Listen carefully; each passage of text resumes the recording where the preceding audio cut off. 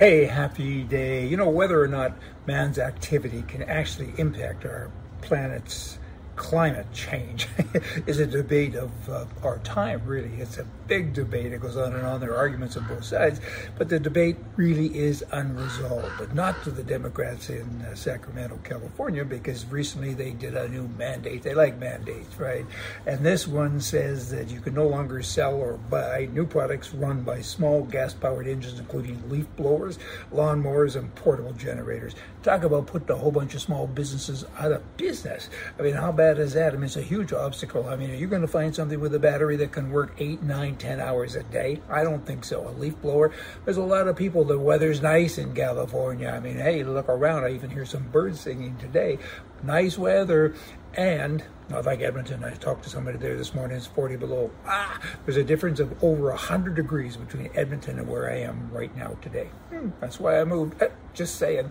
But you know what? I got to say that this is outrageous. All of these people that are using their lawnmowers and a variety of other things to work. Landscaping is a big business down here. Now they're out of business all because of some wacko who is a wacko. He'd be a liberal. You know, they manipulate the masses. The greater problem? Democrats mostly, but politicians generally. They create a problem, they wait for a reaction, and then they offer a solution. But guess what? Those that offer the solution really are the people who caused the problem in the very first place. And the solution always ends up with more power to those who started the problem and less power and rights to the taxpayer, to the people who supposedly are in charge. This isn't new stuff, you know, liberals and corrupt social path politicians. They've been around for a long time. I mean, they've done this literally for thousands of years. People, wake up. Ignore them. Don't listen to them. When a politician hits you every day with a 2x6 and then hits you with a 2x4, people tend to say thanks. You got to get past that. You got to hit him back or something. You know, once I was on the Amazon River captured by natives. They were taking me to the camp. They were headhunters. It was a terrible place to be headed. But I had to throw that in. Just heard that recently. We constantly do hear that 1,300 people a day every day died from COVID.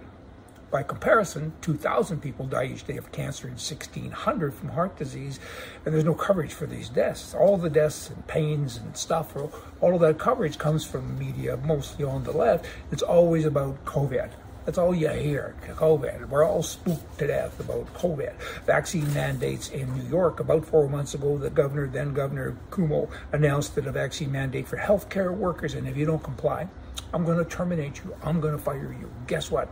31,858 healthcare workers at nursing homes, hospitals, and other health providers, they were fired. They've lost their jobs. 2,350 nursing home staffers alone were fired for not complying. Holy smokes, that's a lot of people. And now last year's heroes are this year's scapegoats. And all of a sudden with this new round of COVID that is just a cold, that's all it is. But everybody's acting up now. And guess what? In New York, they say, we're going to bring in the army. We're going to bring in the military. And they are. 120 doctors came, 120 to replace 32,000. Good luck with that. And this is just New York. It's happening all over the nation in the U.S. Canada, not so much. People are complying more, and I wish they didn't and wouldn't, because 99% of the people that get COVID recover. And those who don't mostly are older. Their best before date is up, and there's a whole bunch of stuff. Not all, I get it, but you gotta look at the stats and look at the percentages. In Canada, the COVID unvaccinated now, they're treated like lepers. They can pay taxes, but they can't access community centers. You can donate your organs, but you can't receive an organ. You can't get blood. You can give blood. No, you can't anymore. Pardon me. Your taxes, they bail out restaurants, but you can't even go inside a restaurant. You can't eat in one, but your taxes bail them out, right? Same with airplanes. You bail them out, but you're not allowed to fly.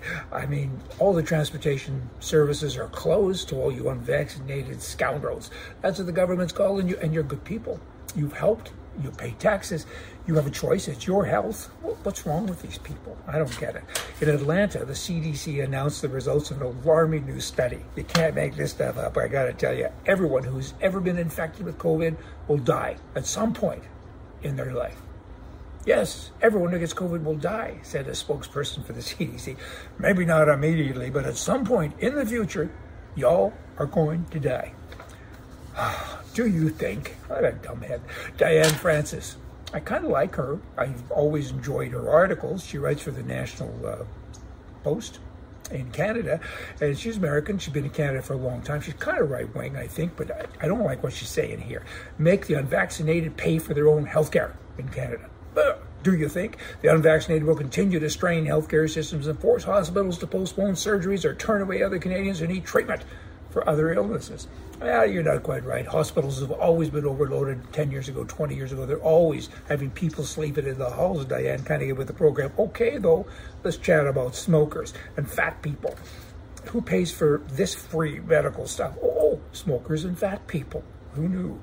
They don't talk about a burden on the system, not enough hospital beds for fat people.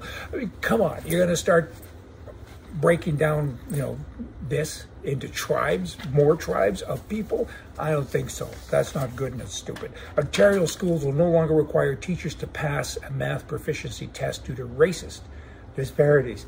These people are dumb as sticks. I mean, are you kidding me? The Ontario Superior Court of Justice has deemed math proficiency tests for teachers unconstitutional due to the racial thing, right? Ontario teachers no longer need to pass basic math in order to teach basic math. Well, then on my way home tonight, hold it, I am home. On my way somewhere tomorrow, maybe tonight, I'm going to stop at the hospital and maybe do a little brain surgery on somebody. I didn't pass the test, but I don't think it matters. If I was in Ontario, they'd probably let me in. How bad is all this stuff? Hey, you all come back. See ya.